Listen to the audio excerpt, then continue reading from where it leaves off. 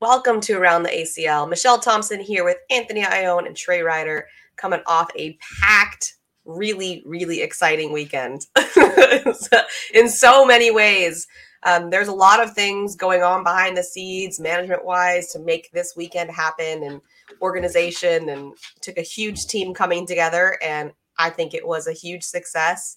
I loved the rookie showcase. I learned so much about the rookies comparative to previous seasons. We had our media day, so we can get all kinds of cool things for our broadcast to make them more exciting. And of course, we had our first open of the season. All happened in Rock Hill, South Carolina. Fun to see how many people showed up. I had a good time doing the interviews that I did. It feels like everyone's getting a lot better, more comfortable with these kinds of things, which is great. I had a blast. How about you, Trey? Yeah. I thought, we'll touch on most of all that you just said, but I guess the one that maybe we probably won't talk too much about is Media Day. And that was like the first opportunity. 180 pros went through 3 stations of media stuff to capture content. And then, 20 of some of the top premier players also went through an additional 3 stations that really showcased some really cool atmospheres. We got some good video of them. We got some incredible interviews. We had some great stories. I learned some great stories about some pros that I had no idea. It was, Jack was down on the floor, like screaming with pros, like into the LEDs. Like it was like incredible. So I can't get over how incredible, successful it was. And we had so much going on. We'll get into all of that, but like that media day on Sunday was exhausting, but I thought it was a really, really cool opportunity and going to give, going to elevate the pros in a really big way. Anthony, what do you think? Oh man, the whole weekend was juicy. It was really, really good for me, as an analyst coming in, because the rookie showcase was huge. Being able to get a good look at the new talent coming into the league, from a skills perspective, what type of game do they have? Personalities. We already got a good feel of the personalities we're going to have in the rookie field, and we'll talk a little bit about that later when we get into the rookies. And then also being able to see the new partnerships for the 2024 season. And as we know, there's a lot of shuffle going on. All the way from the top, where you've got Tony Smith and Mark Richards, 2 of the top players in the league teaming up, throughout the division, all the way down, some of the young kids getting together, 2 13, 14-year-olds smacking people in the open. It's going to be really good to see the young and the youth play out, all the way to, some of the veterans switching it up, like an Adam Hissner out there. You got Trey Burchfield out there, a new partnership. Tanner Halbert, Jacob Trzynski, the list goes on. And we'll talk a little bit about that more later. But that was really, really good to see firsthand as well. Absolutely. We're going to start off with the open. And first of all, singles, Alan Rawls, I joked so do we I think it was, I can't remember. Anyway, somebody posted all the finalists and nobody picked Alan Rawls to win. Dude, why do we keep looking over this? I'm done looking over this guy. I will not look over him anymore. Are we done? Not one person picked him out of all the comments. What is going on with Alan Rawls?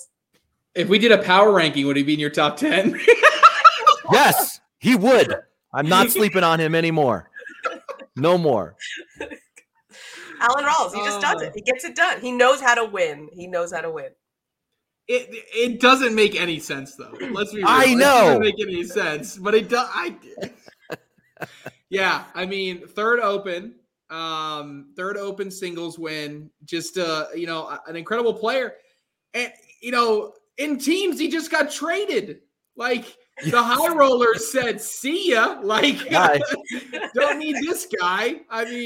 Just incredible that the high rollers trade him away, and he's on the Freeze now. Now we just talked about the Freeze having this loaded team, and they just added Alan Rawls.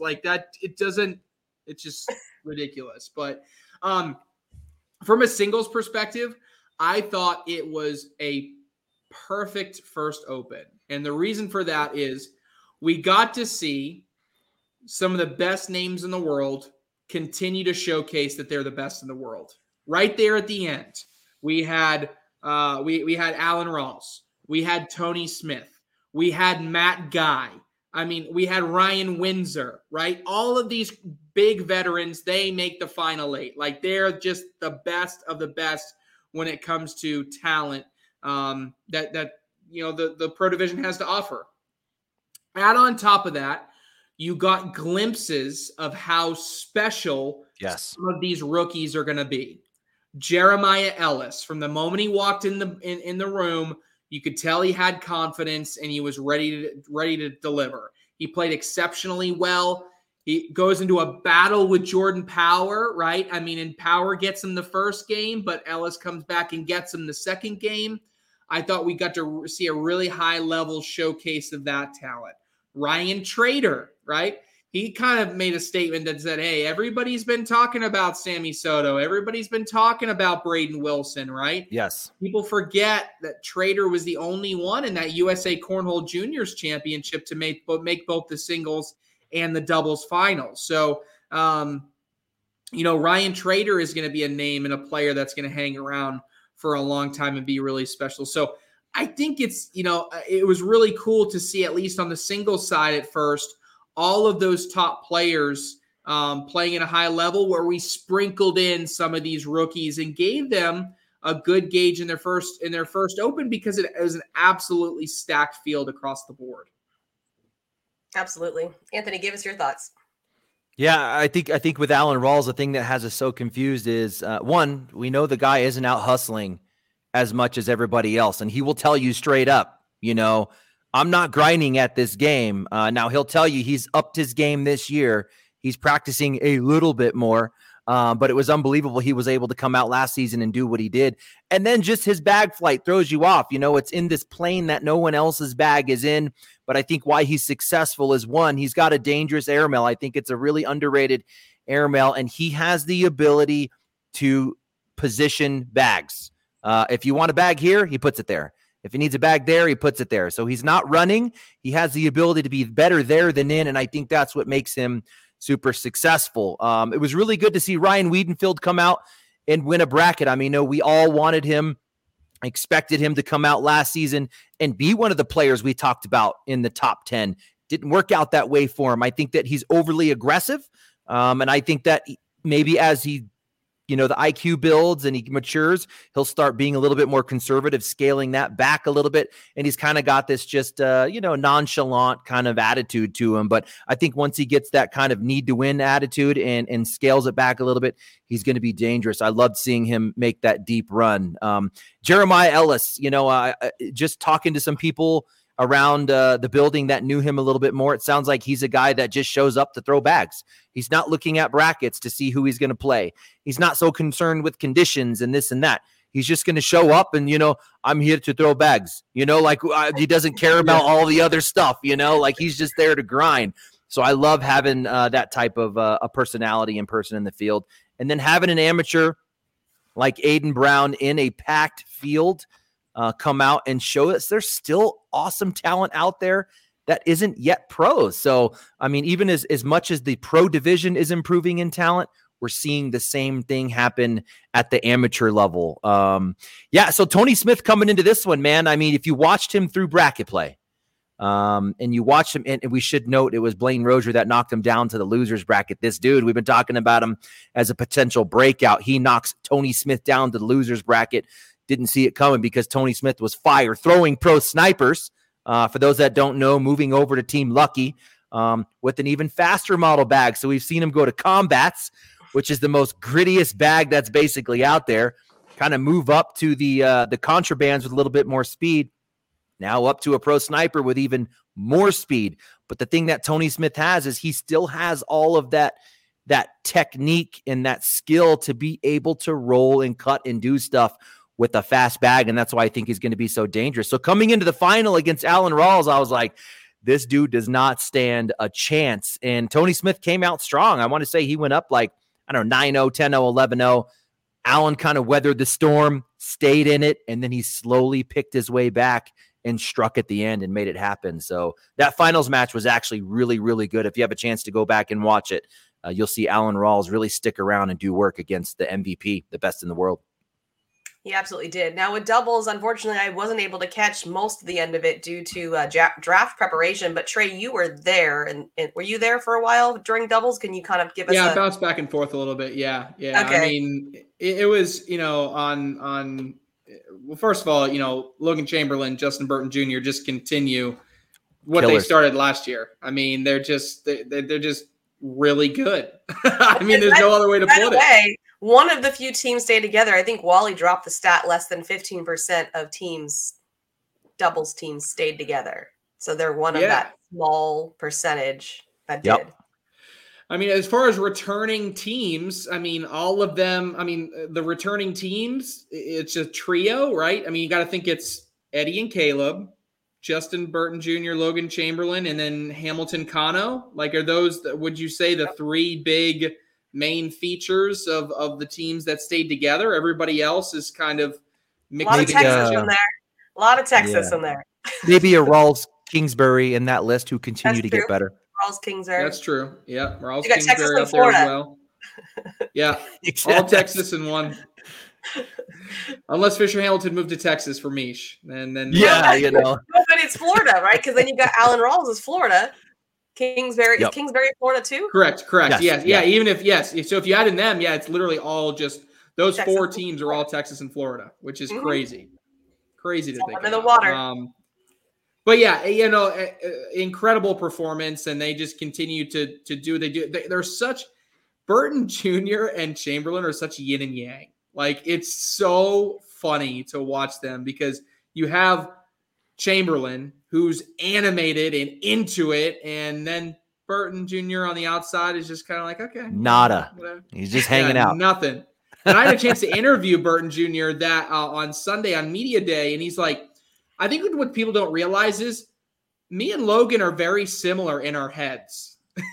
I was like, oh, so he just projects it and you don't? And he's like, yeah, pretty much. Pretty much. It's like he's saying all the things that like I'm thinking. So, I mean, they do have some similarity there. Now, one thing that I was very interested and happy to see was how good, Jackson Gore getting back to close to where his old self was. I mean, if he's playing close to back to that level, him and Sammy Soto are going to be nasty. I mean, that is going to be a team that nobody's going to want to play. Now, I did see Gore in an arm brace or hand brace, so he's having some issues with his hand and wrist when he plays for long periods of time. I don't know if that fatigue is what set in later into the match. Just something that I'm paying attention to, right? Because I don't like seeing a young kid, 15 years old, in an arm brace, just something I'm paying attention to. If that is that's a non-factor as we get into the pro season, Gore and Soto are going to be tough. Now, I know all eyes were on Mark Richards and Tony Smith, and they didn't win the whole thing. Am I disappointed by that? Not really. I've said time and time again, super teams never start well, ever. They never start well, okay? Look at any team that's your favorite, that's the favorite super team of all time. They never play well at the beginning. Now, when they get to the point where they're playing at a high level, then you better watch out. I don't like blaming Bags too much. I will say that they were throwing Celtics for part of the day, like I don't know in what universe that Tony Smith and Mark Richards are going to be throwing Celtics this season. But, what I'm getting at is their bags were playing really fast. They were, I don't think they were in agreement. A couple times I watched Tony kind of like he'd throw a bag and it was like, that wasn't supposed to happen. She gone.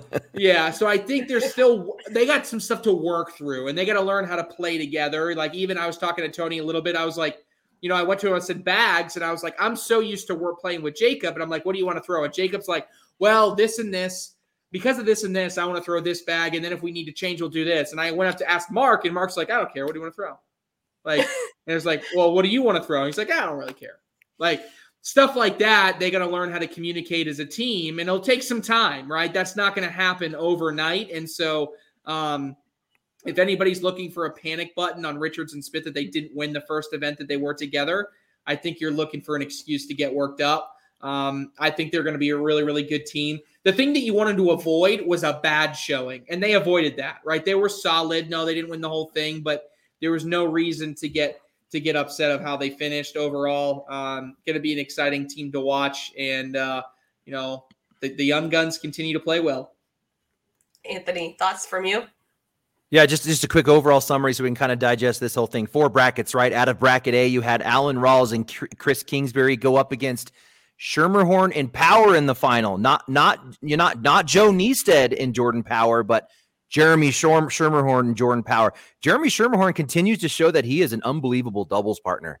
He outplays himself in doubles than in singles. It kind of reminds me of like an old school Derek King, you know, where he's just really, really good in doubles. One of my favorite moments in that one was they're fighting for the king seat match. Jordan Power gives up a 10 spot to give up the lead. It's been a while since I've seen a 10 spot given up at the pro level. And then Jeremy Schermerhorn was stuck with a tough shot to stay alive at the end. And he looks across the boards and he says, if I miss this loss is on you, right? and Power's like, yeah, that's on me. But that one ended up being super close, 21-17. Rawls and Kingsbury move on to the championship match. And who is it that comes out of the losers bracket? Blaine Rozier again, who took the king seat in singles, playing with Jordan Kimbrell in doubles. But Rawls Kingsbury end up taking that one. Keep an eye out for Blaine Rozier this year. Bracket B, it was Devin Harbaugh and Jake Gore who went up against, check this out, Cheyenne Bubenheim and Jeremy Frazier. How much is Jeremy Frazier playing off his ass right now? This guy is playing tough. Did you get to see any of his matches, guys? I didn't.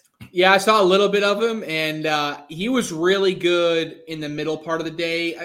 It faded a little bit at the end, but obviously, like, you know, for them to make a bracket final, I think Cheyenne's got to kind of say to the haters, you know, I picked Jeremy for a reason. Like, yes, this could be a team that works out well together.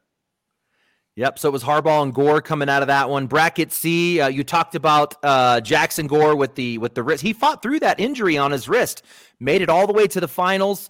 He dealt with whatever pain he was having. His bag looked a little bit different. You know, it wasn't as tight, spinning and flat, but he fought through it.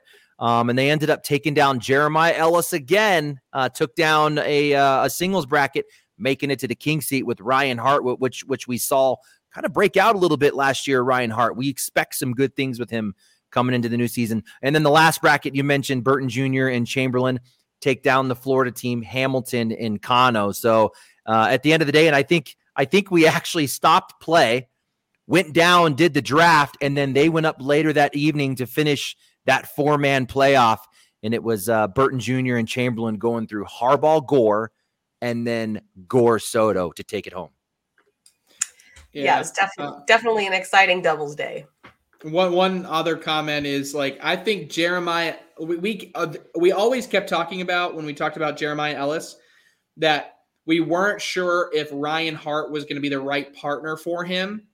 But thinking about it on the flip side, getting Jeremiah Ellis as a partner is probably going to be the best thing for Ryan Hart's career. Because now does he not only have an opportunity to continue to showcase his skills in singles, he's going to have an opportunity to contend in doubles in every single event that he competes in. So this could be a really special season for Ryan Hart. We could be seeing his name a lot. I totally agree. After the Open, we also had our rookie showcase. Actually, it came first. It came on Friday. So we got to see the rookies compete in different stations: deck around, push, play the block, plant a block, airmail. After all of that, Caden Allen came out on top, closely followed by Sammy Soto and Logan Hall, Juwan Smith, and Colby Shearer. I saw a lot of incredible stuff. I mean, you guys had probably the station that would give you, I think, almost the most information, how someone deals with a block. But deck around's important too. Can you run bags? I saw someone like Braden Wilson struggle a little bit with the deck around.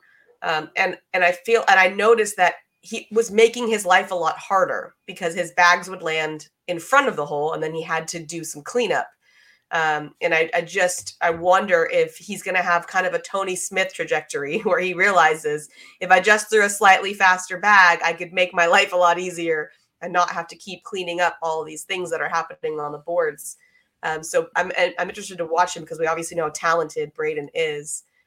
But lots of cool stuff. Trey, what'd you see over on your station or at the Rookie Showcase in all?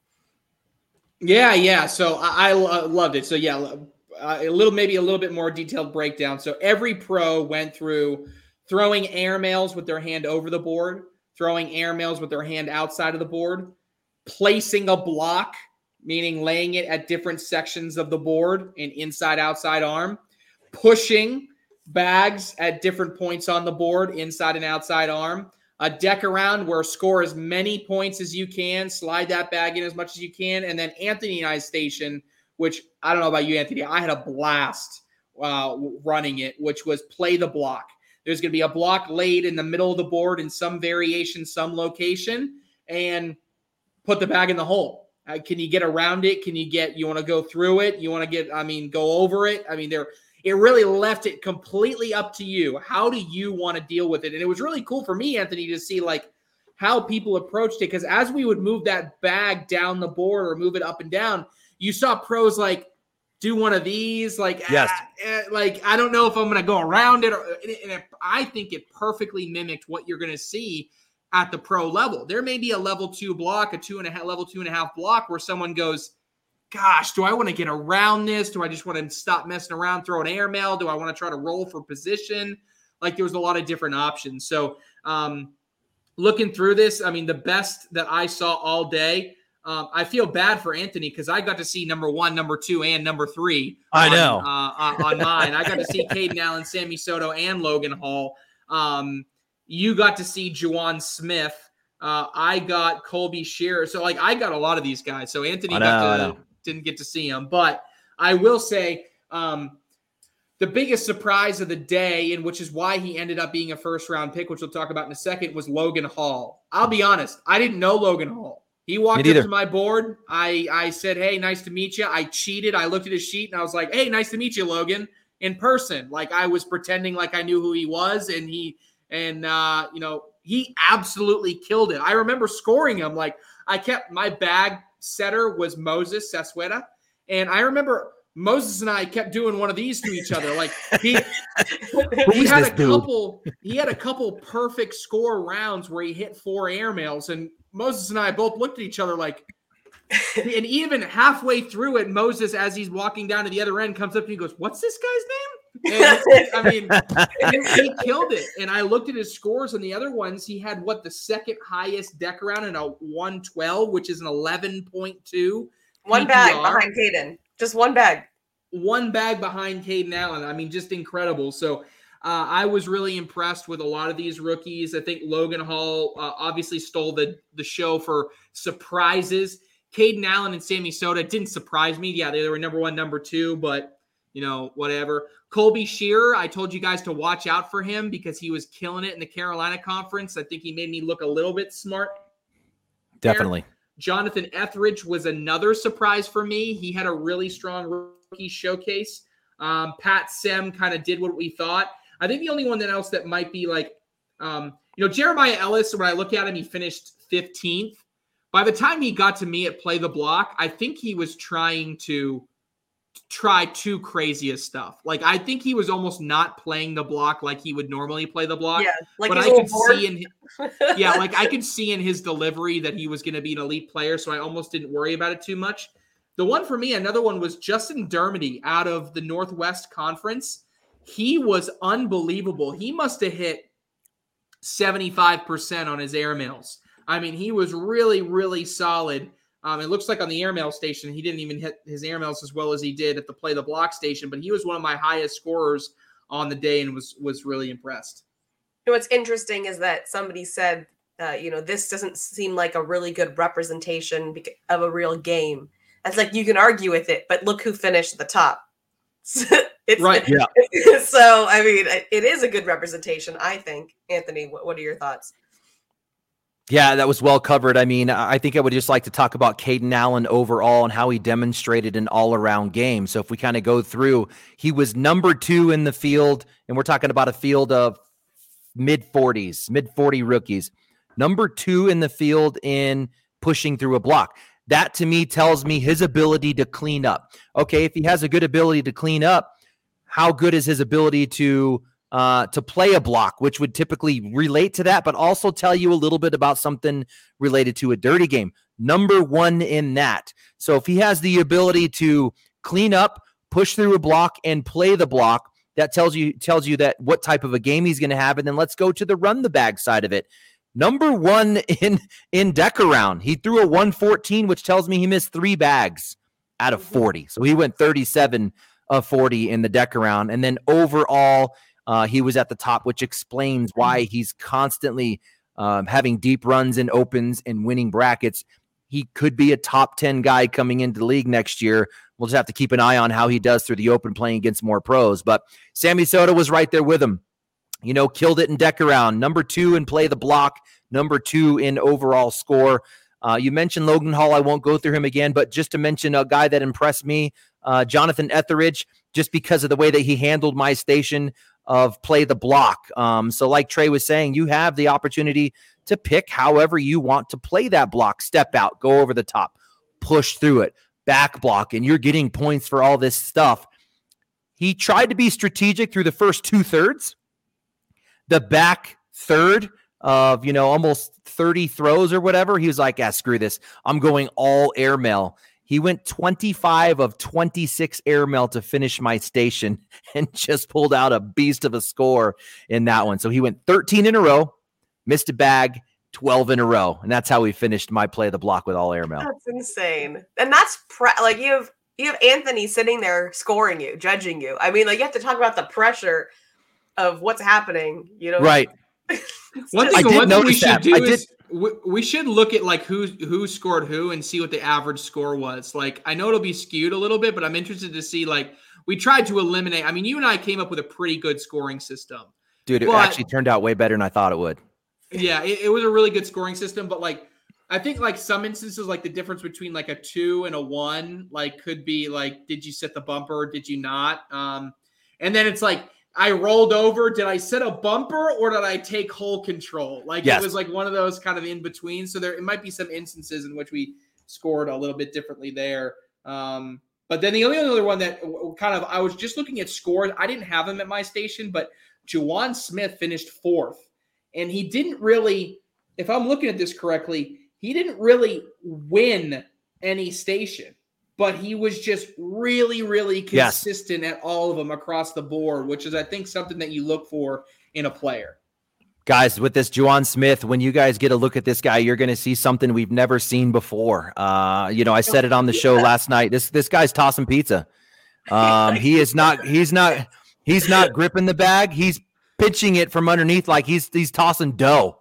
It's pretty unbelievable, and it is a beautiful bag flight. A lot of rotation, very flat. I think it was Wally that had a couple guys at the stream court, and he was like, "I'll give any of you $100 who could throw a 4-bagger with Juwan Smith's release." So you guys tossing pizza, trying to hit for it, not even close. But talking about a look at the rookies and some unique stuff. What do you guys think about this kid? Chris Roybal is going to blow your mind when you see his delivery. There are 7 unique movements before he finally decides to throw the bag, and it's pretty unbelievable. Someone in the comments was like, Chris Roybal literally takes 7 seconds when he starts his delivery to when it releases. And I was like, okay, you're an exaggerate. And I counted 1, 2, 3, 4, 5, 6, 7. He releases. That's from start. That's not between bags. That's okay, I've decided I'm going to throw all of this. And then, just crazy. Yeah, he's moving the whole time. One thing I forgot to mention was, Corey and I on the deck around station, we decided after a couple of throws that we were going to highlight when somebody in the deck around was trying to chase a bag, right? Because we thought it might be important to note that. So I mentioned Braden Wilson. Braden Wilson had to chase bags 4 times, or he went to chase bags 4 times in that 10 rounds. He had to go and collect something to get points. Caden Allen, 0. Wow. So you look at Sammy Soto, 0. No chasing bags. Clean board. Always had a clean board. Always kept it clean. So you look at some of that. I'm trying to think who else had high ones. Colby Shearer, 3 times that he chased bags. let's see, Hunter Claxton 4, Jamie Fincham 4, Juwan Smith 4. And this, that Juwan Smith getting 100 and 4 of those rounds he chased bags is really impressive. He didn't have a clean board like a lot of these other high, like Jonathan Etheridge clean board 110. So there was definitely a correlation between, Brandon Martinez 110 clean board about these chasing, like I said, you making your own life more difficult. So something just to look out for. Incredible. All right, I'm glad moving you kept that on. stat. I like it. What was that? I said I'm glad you kept those stats. That's interesting. I like that. Yeah, I think because it's a big difference in style of play. All right, let's move on to the draft. The draft, I think, went really well. I was really excited about what it looked like, how it sounded. I thought that the flow between the 4 hosts went better than just having 2 or 3 rotating in. I loved everything about it. Shout out to Chase and Corey for all the production behind the scenes stuff. I thought that they ran it really well. And shout out to Jeff, who I said, you're the glue that held us together, Jeff. We could not I cannot stress how much we could not have done this without you. So, shout out to everybody there. But Trey, do you want to just kind of go through either, who stood out to you or however you want to let it flow? We'll kind of just go through the draft. Maybe we'll just go through some picks first, and then Anthony and I can talk about some teams. I don't know if Anthony, if that was, if that works for you, but for me, I think there were zero surprises through pick 9. For me, pick 9. I mean, they went Jacob Gore, Sammy Soto, Jeremiah Ellis, Caden Allen, Alex Hicks, Ryan Trader, Matt Sorrells, Braden Wilson, Jack Gore. We can argue semantics about who goes where. Of those 9 on my mock draft, I had 8 of them, and I had Trader going a little bit later. Obviously, when Ryan Trader has a really good finish, he gets bumped up, and maybe he was just valued that high that other people had him higher than me. Regardless, who those went, those top were better. Some interesting things that happened behind the scenes. Once we get into the second half of the round, that's when all the trades kind of chilled out, right? Yep. Because they were so trade happy in the beginning. Seven trades. Yeah. Some crazy stuff that happens behind the scenes. Jordan Power comes up to me 3 hours before the draft, and he goes, what are the chances Colby Shearer is available at 10? I said, probably 60 to 70%. I don't think very many people know about Colby Shearer just yet. Okay. Where does Colby Shearer go? 9 to the Arizona Burn.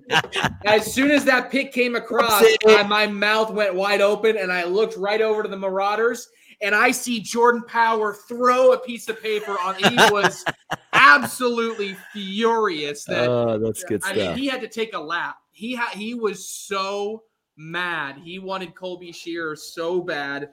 They end up with Austin Cameron. I still think is a great pick. He'll do well. Logan Hall, if you had told me before the rookie showcase that Logan Hall was going to go 12th overall to the Cali Slingers, I would have asked you what you were on, because that was, completely out of left field. Now, I don't know if they knew Logan coming into it or if they are going by the fact that he was such a dominating player in the showcase.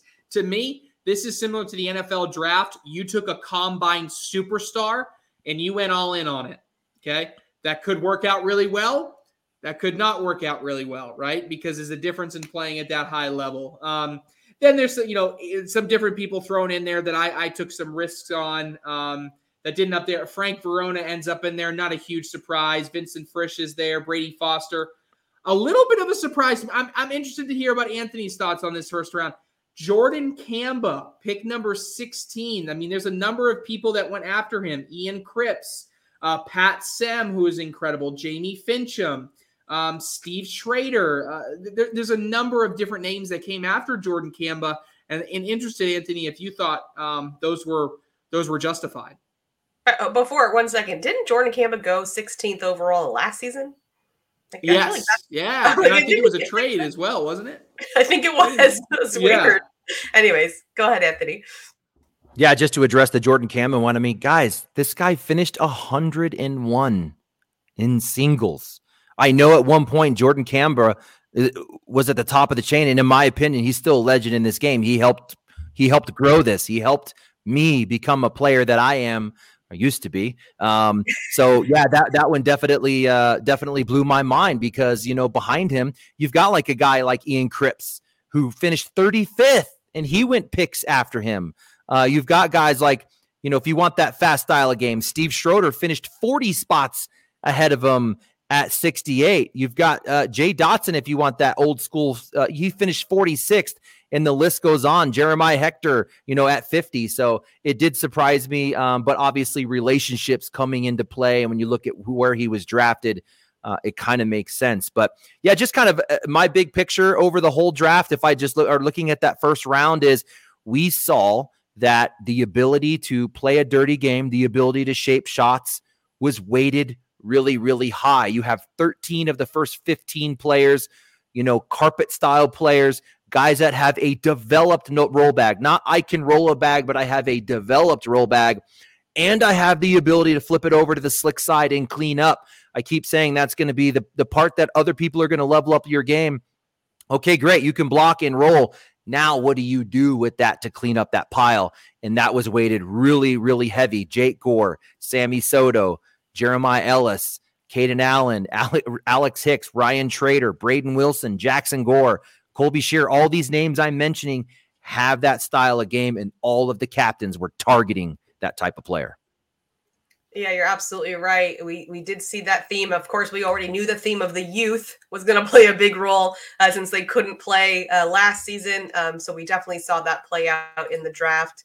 Anything that stuck out with you, like in that sort of 2 to 4 round, Trey?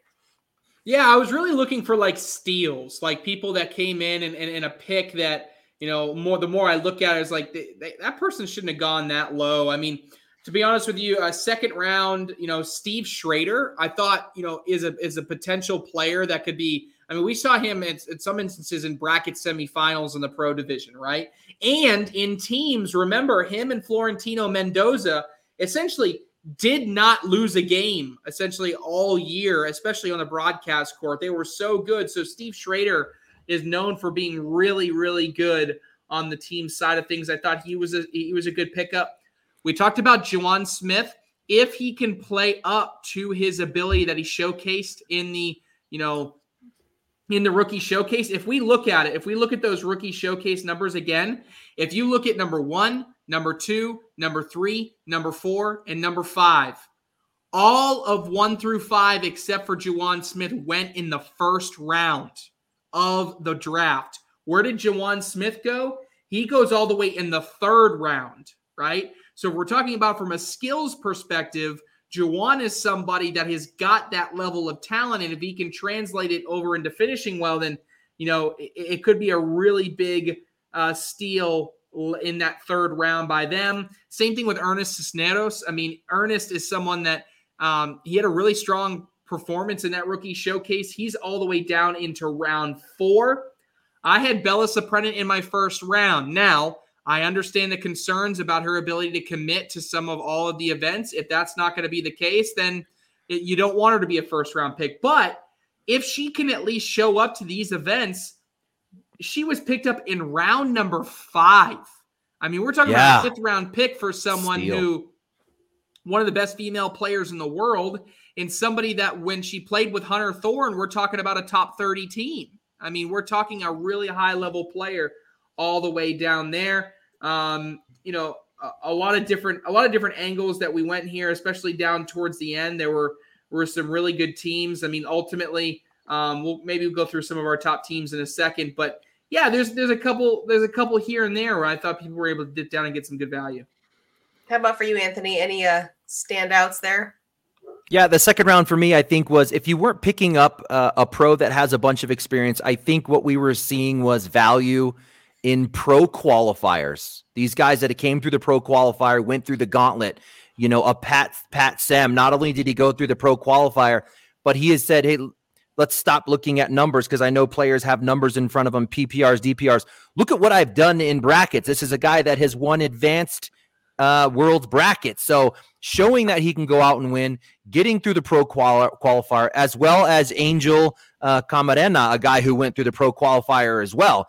And then Hunter Thorson also going in that second round. And then the next step down from there, and I don't think it's too far behind because you got these guys out there grinding, are the ones qualifying through the opens. Jeremy Fincham, not only did he qualify through the open, but he's demonstrated capability to win in opens, getting really deep with a Ryan Smith one time. And then you also got Trip Baker and Tommy Sliker out there who got through in opens. And also Sliker, a guy, why he was up on my list, was a guy that demonstrated the ability to win at Worlds, went super deep, made it to a bracket championship match, and coming through a tough conference like the Carolinas. So I think that's where the value was kind of in the second round, was those type of guys, pro qualifiers and open qualifiers. Absolutely. All right, Trey, what were some of your favorite teams as they all came together? Yeah, I mean, there's the first one that I was looking at that kind of caught my eye was, the Georgia Sliders starting to put together a little bit of a squad here. I saw a little bit of that, and part of it was not even because of who they drafted, but who they traded for. I mean, we get out of draft night, and the Georgia Sliders added Ryan Wiedenfeld and Josh Holland.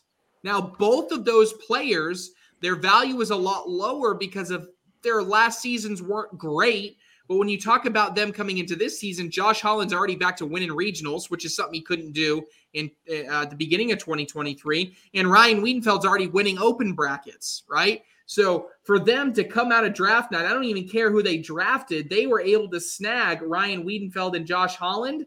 I think that's a big, big win for them. The Florida Freeze guys are nasty. I mean, that team is stacked.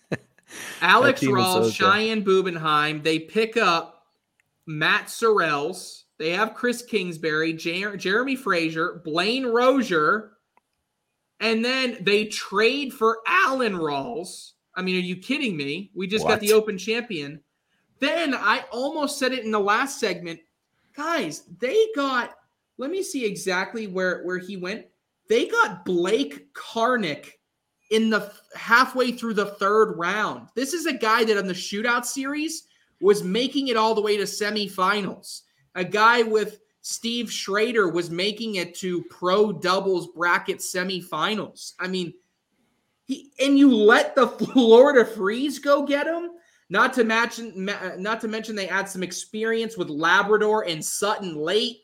They get a high upside rookie, PJ Knott. I mean, even Curtis Haddix and Tyrell Maxey made a deep run in open number one this weekend, and Curtis Haddix went at the very end of the draft. Like, this Florida Freeze team is absolutely disgusting. Yep. I really like the Cali Slingers. Again, they get out of draft day with Kyle Malone and Philip Lopez. What is going on? Why are you letting Tony Smith add Kyle Malone and Philip Lopez? The one draft with the Woodchucks, I love my Woodchucks. I really actually like their draft. I hated this trade, okay? When you talk about Kyle Malone, they trade away Kyle Malone, and in response, they get Alec Ryan and a better pick, a little bit better of a pick. And I think the logic was because Kyle didn't perform as well in the teams event. But Alec Ryan played with Tony Smith, and weren't we joking all of last year that they were 0-7 to start the year? Like, how does that? Okay, fine. If Malone's not good at teams, fine. But then pick up somebody that is good at teams.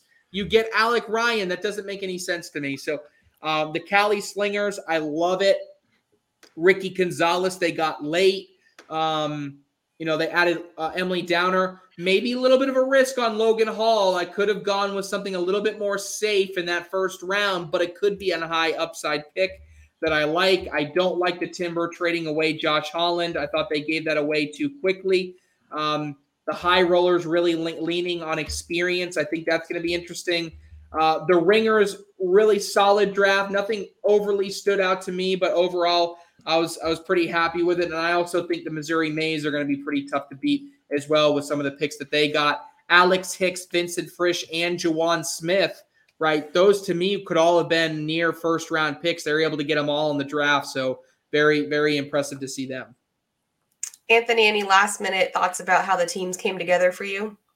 Yeah, I think you covered that really well. The one thing I just wanted to mention was the Kyle Malone trade was pretty confusing to me as well, right? We're talking about a guy that is one of the best in the league. I couldn't make sense of that. So I kind of theorized last night on ACL Live that, maybe he's just hasn't bought into the team's approach as much. And I think that's going to be important to a lot of the captains, looking for how personalities fits, who's coming and giving their all. And actually talking to Kyle last night, and you saw what he dropped on his social media, not the case. I mean, this guy is excited to be a part of the Cali Slingers. He's excited to contribute to the team. So I was off on that one, but I thought it might be fun to just kind of talk about some overall numbers, because I kind of looked at the teams as collective sums. Like if we were to look at age, the Colonels, the oldest team at 39 years old on average. Who's the youngest team? The Cutters at 27. So you're talking about almost 40 versus mid-20s in average age. So that typically tells you what style of game you're going to get. So, if those teams go together, you'll probably see two unique game plans come together. I thought the Burn, just looking at PPR and DPR, number 1 in DPR collectively, number 2 in PPR collectively. We know that this doesn't mean anything, but when you typically bring those two stats together and you're top 2 in both categories, it kind of indicates the Burn might be another good team, have another good season in 2024. Let's look at rookies. Some teams took 0 rookies. Let's see if I kind of go through here real quick. We had a team, the Sliders have no rookies on their team, whereas the Cutters have 5 rookies. And if you look at the 5 rookies that they took, and I took their average scores in the showcase, they were ranked second against all the other teams in their rookies' average score. So that tells me they pulled collectively a lot of good rookies out of the field there. The Woodchucks valued the pro qualifier. They pulled 4 players who qualified through the pro qualifier, where a lot of teams took 0 or 1. So just kind of wanted to just kind of throw some numbers out and summarize that a little bit that way. Male versus female. 0 females for the Woodchucks, where you see like the Marauders taking 4. They have 4 females on their team. So you can see, that dynamic playing in as well. And we saw in the draft just overall last year and this year, I feel like the females, kind of are undervalued. And if you see some of the players going ahead of like number 1 picks, Rosie Streaker, or high picks like Sarah Cassidy, it could be argued that they're actually better players than some of those going ahead and should be pulled up higher. Yeah, and the one thing I just wanted to wrap up with is obviously the teams do get to add a couple elite players from their local area, one being under 18. I wonder how this changes any of our thoughts or feelings about the teams. So definitely curious about that. But it is time for hot takes. Trey, you got one for us? I guess it's not that hot based on what I'm seeing, but I'll go all the way to the end of the season. Your team's world champions, the Florida Freeze. You already called one. Well, who did you call before? You remember? I called the Woodchucks because I was buying into them. Woodchucks are not winning. Okay. So Freeze. All right. Go ahead, Anthony.